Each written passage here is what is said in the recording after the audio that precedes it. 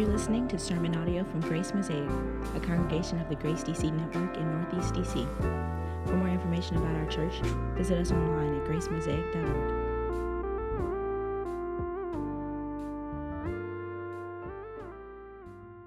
A few weeks ago, I, along with a few friends here, had the privilege of going and visiting the Legacy Museum in Montgomery, Alabama. And the Legacy Museum, it brings to life the unsettling legacy of slavery in America through the use of videos, images, and the telling of black people's stories in their own words. And it does this in a way, it walks you through the history of lynching, of segregation, of mass incarceration, in a way that makes it very difficult for you to leave those doors unaffected by the things that you've just seen and heard. And there was a point as I was walking through and just taking everything in where I had to take a seat, and I wept. I cried harder than I've cried in a while. I sat and I wept as I read the words of black people captured and taken from their native land and dragged on the slave ships to be brought to a foreign land, to be held captive by people who hated them to their very core. I sat and I wept as I read words like this. I was born in Alabama in 1846 and had a hard time all through slavery as my mother was sold away from me. I was so lonesome without her that I would often go about my work and cry and look for her return, as I was told by some slaves that she would be brought back, but she never came back. My master was so cruel to slaves that they were almost crazy at times. He would buckle us across a log and whip us until we were unable to walk for 3 days. On Sunday, we would pray to God to fix some way to be freed from our mean masters. I sat and I wept as I listened to a woman sing this refrain in a video. Oh my Lord, why was I ever born?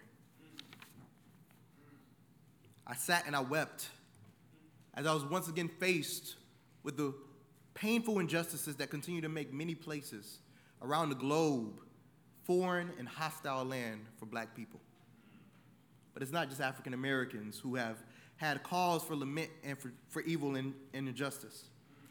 The people of Ukraine weep this morning over the violence that has visited their country. Many Latin American peoples weep over the violent circumstances in which they are forced to live because they can't afford to flee. And maybe some of you have wept over evils done against you. Maybe some of you have wept over mistreatment at your job, or someone ruining your reputation by slander. These afflictions often leave us wondering, how can I worship God and sing happy songs of his praise when the world isn't as it should be?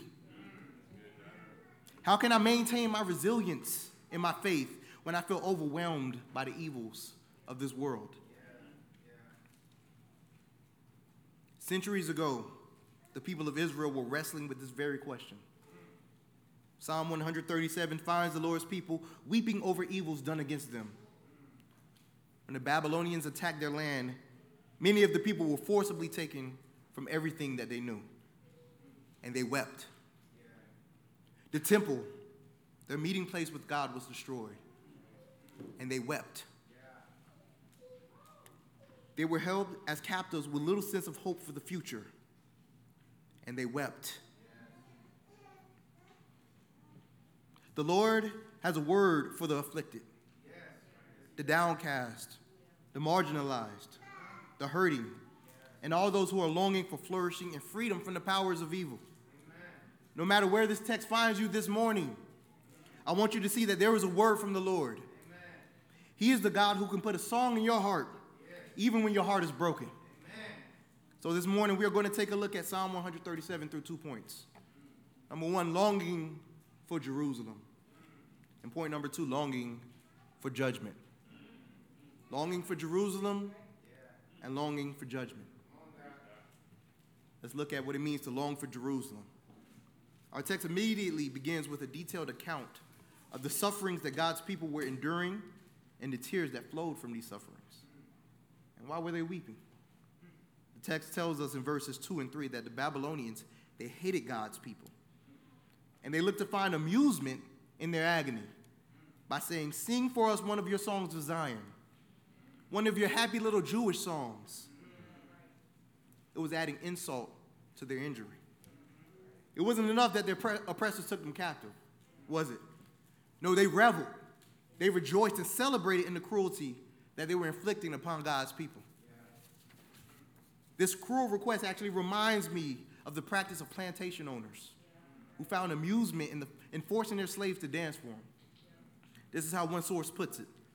The African slave danced not for love, not for joy, nor religious celebration as he had done in his native land. He danced in answer to the whip. He danced for survival. The process of dancing to slaves demonstrates the way slave owners made negative a practice that for many African slaves had been culturally redeeming. And this is exactly what the Babylonian captors are trying to do to their Israelite captives in our passage. They're trying to take one of their sacred, joyful songs that they would use in religious celebration and worship of their God in their native land and turn it into a tool of mockery to exploit their pain. Any of y'all ever had your pain exploited before? And the Israelite worship band, they respond to this insulting request by putting away their musical instruments as an act of protest. And they ask the question that I want to set before you today. How can we sing the song of the Lord in a foreign land? How can we sing the song of the Lord in a foreign land? How can I sing a joyful song in a jarring world? How can I sing a song of praise in a world of pain? How can I sing songs of delight in a world of despair? Brothers and sisters, what are your waters of Babylon? What pains in your life make it feel close to impossible to sing the Lord's praise? Maybe for you, sitting beside the waters of Babylon looks like scrolling through your news feed and seeing the headlines of another mass shooting. Or you hear about increasing polarization in the church and beyond. Or acts of political violence, and the list just goes on. Maybe you hear this news and you ask, how can I sing songs of praise in a place where peace isn't present? Maybe you or someone you love dearly is struggling with health issues. And maybe you think on your physical or even mental ailments or the health condition of a loved one and ask yourself, how can I sing songs of life and love in a land of languish and loss? Young people, maybe you felt how it feels to be pushed out, to be told you're not welcome, we don't like you. Maybe you've been isolated, bullied, and you know what it means to feel worthless. Young people, maybe you think about the hurtful ways that others treat you and you ask yourself, how can I sing happy songs of love when I feel so unhappy and unloved? Maybe some of us have felt the jeers and the mocking of coworkers, friends, or even family because we call ourselves Christians. Maybe you think on how people around you mock and maybe even despise you for what you believe. And you ask yourself, how can I sing the songs of the Lord in a place where his name is laughed at? Maybe your waters of Babylon are the streams of sin and addiction. Maybe you think on those habits that you can't break or shake. And you think on your brokenness and ask yourself, how can I sing the songs of the Lord when I feel like such a hypocrite, such a sinner, and such a failure? You fill in the blanks, brothers and sisters. What are your waters of Babylon? What situations are suffocating your songs of praise?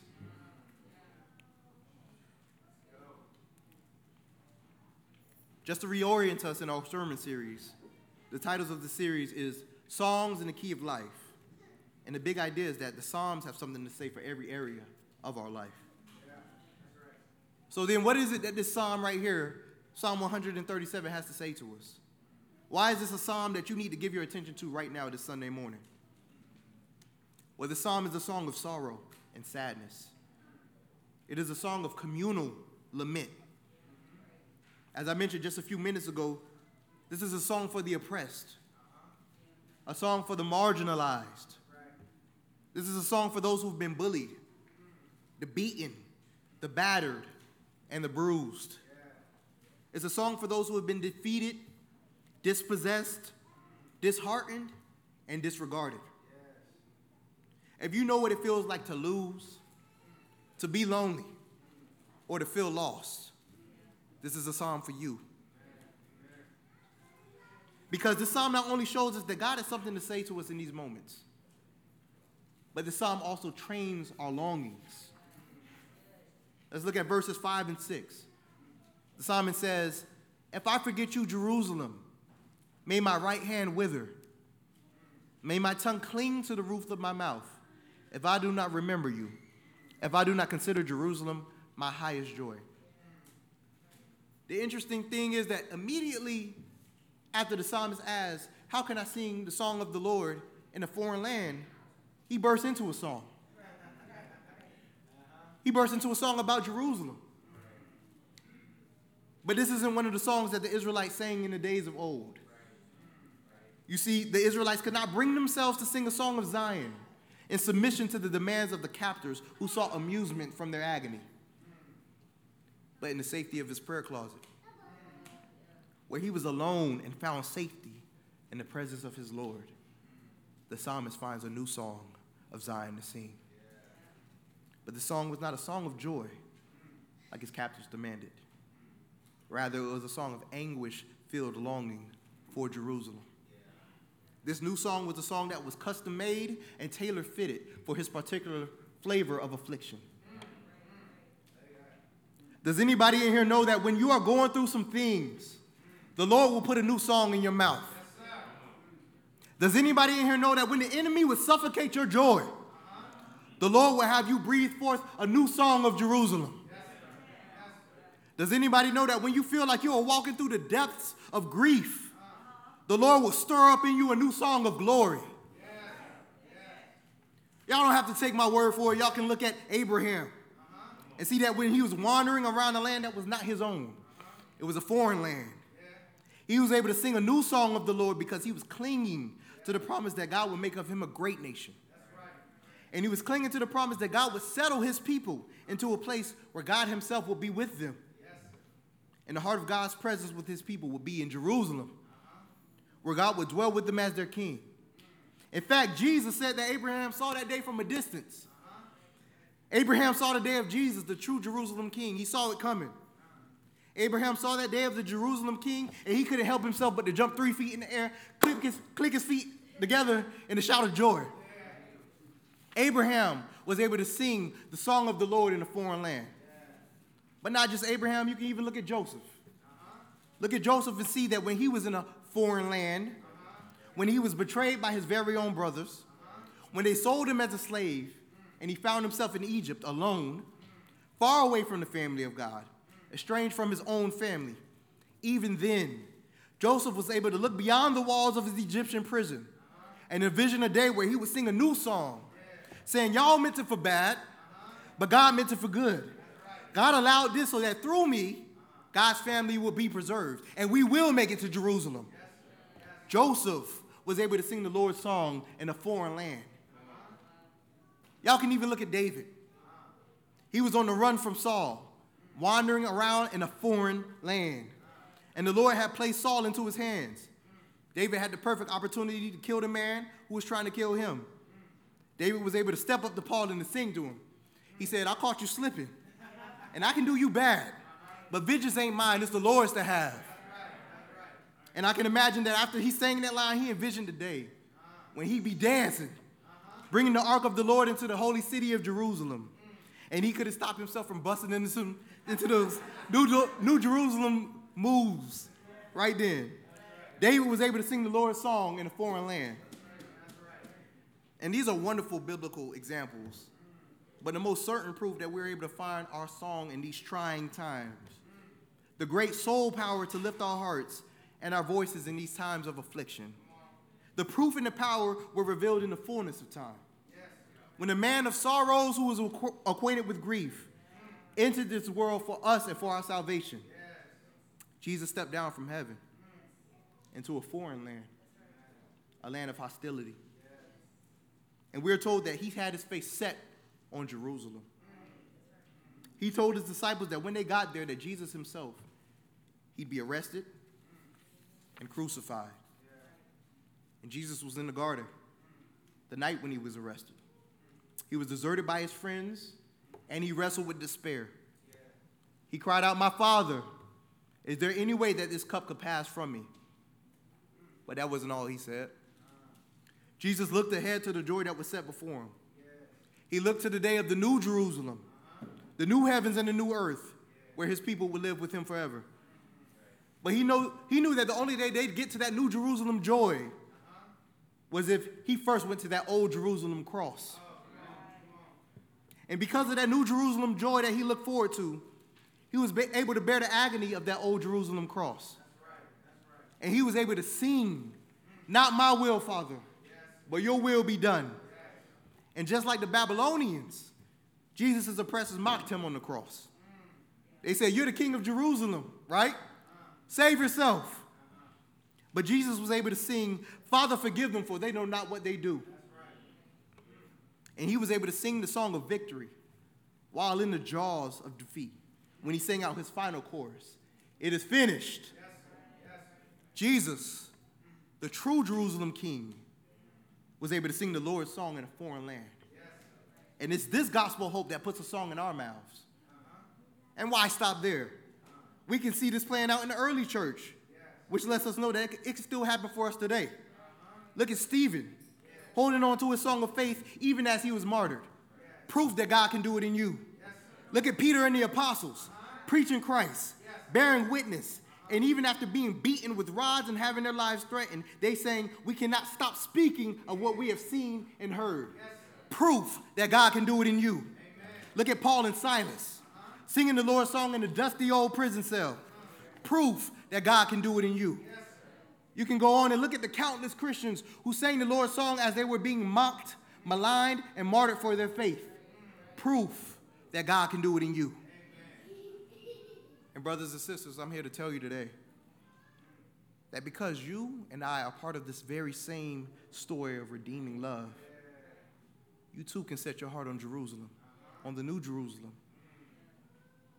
You can set your hearts on the glory of the life to come, where every wrong that is now prolonged will be discontinued, where every tear shall disappear, where every loss will have its cost overpaid in full, where we will see and forever be with the God who made, saves, and raises us. And as you long for that new heavenly Jerusalem, you can sing the Lord's song in the midst of your pain. You can sing the Lord's song in the midst of the health struggles. You can sing the Lord's song in the midst of sadness. You can sing the Lord's song although you long for gladness. You can sing the Lord's song in the midst of feeling alone. You can sing the Lord's song in the midst of longing for home. And you can sing the Lord's song in the midst of feeling lost. Along with all the disheartened saints that have gone before us, you can sing, "Jerusalem land my God has promised to be. So Jerusalem land my eyes shall see." If you believe it, can I get an amen? Now, while I know all of this is true, that out of our longing for the heavenly Jerusalem, we can find a new song even while we're far from home. I'm also painfully aware that there are times when we hope for the new Jerusalem and it just feels like it's not enough. It doesn't feel like it's enough to stir up songs of praise in the right now foreign land. And to that I say, beloved, it's not just our longing to be in Jerusalem that stirs up a song of the Lord in the midst of our pain. But we're also able to sing the Lord's song because of the good news that God is going to deal with all of this evil definitively. We're also able to sing the Lord's song in the midst of grave injustice because we long for the Lord's righteous judgment. And this brings me to our final point, longing for judgment. In 1974, Stevie Wonder imagined what the world would be like when all is made right. And he penned these words in a song entitled, They won't go when I go. This is what he said. No more lying friends wanting tragic ends. Though they do pretend, they won't go when I go. Big men feeling small, weak ones standing tall. I will watch them fall.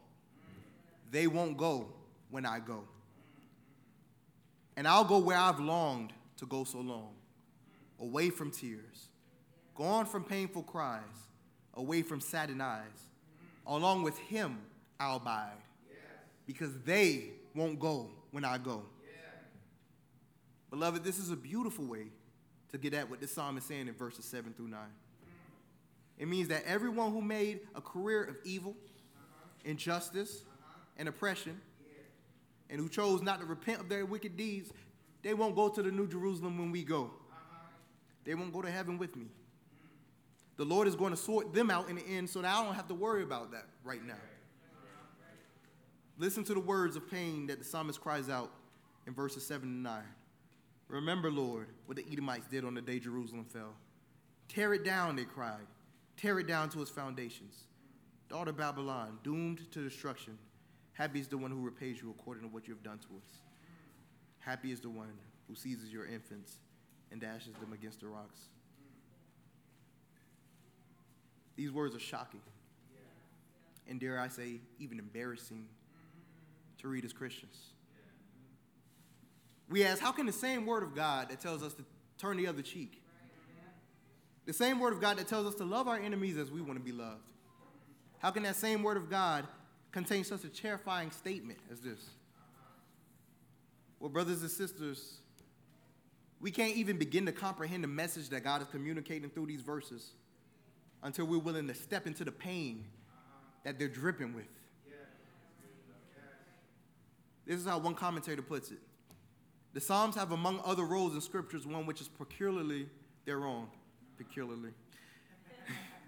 to touch and kindle us rather than to simply address us. The passages on which we may be tempted to sit in judgment have the shocking immediacy of a scream to startle us into feeling something of the desperation which produced them.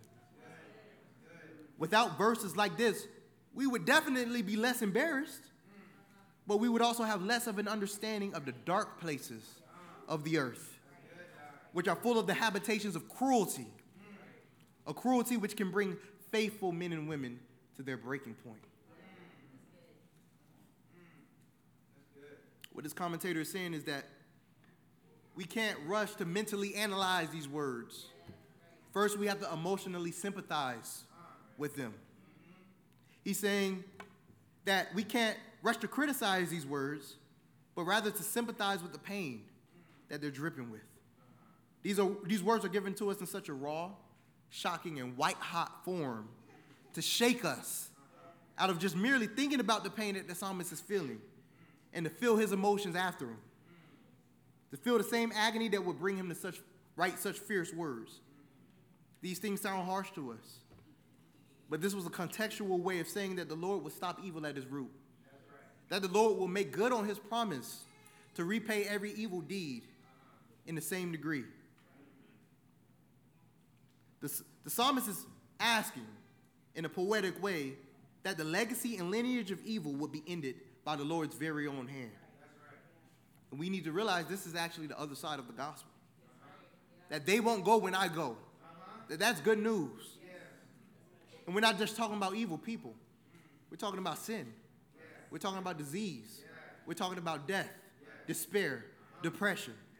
They won't go when I go. Brothers and sisters, we are resurrection people. We're the family of God. And tough times of suffering and evil make it hard to find our song to sing at times. But the good news of the gospel is that the Lord has done something definitive in history through Jesus Christ. He's put a song in our broken hearts to ultimately make all things new. And how does this good news transform us? Well, one, this good news frees us to lament. We are free to name the evils and grieve them before a caring God in prayer, because this is the beginning of actually resisting evil and oppression. It's an act of faith to trust God with our frustrations, with our pains, to trust that he will take them seriously. This good news also transforms us and frees us to leave judgment to the Lord. We're all tempted from time to time to take matters into our own hands. But the reality is that when we take matters into our own hands, we often just reproduce evil. The Lord tells us, vengeance is mine. I will repay.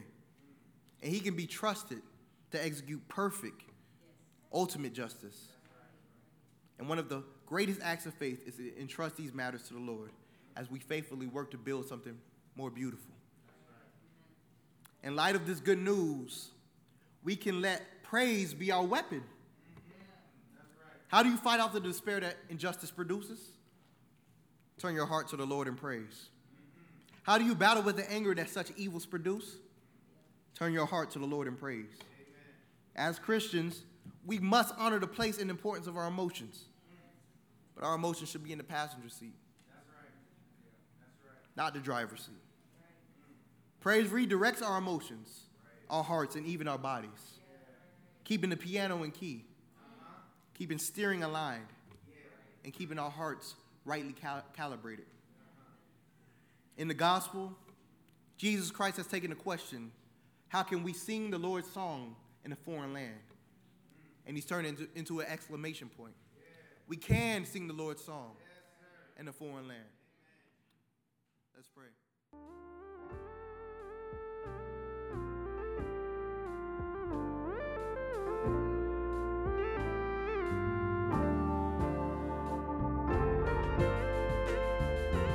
Thanks for listening to this podcast from Grace Mosaic. For more information about our church, visit us online at gracemosaic.org.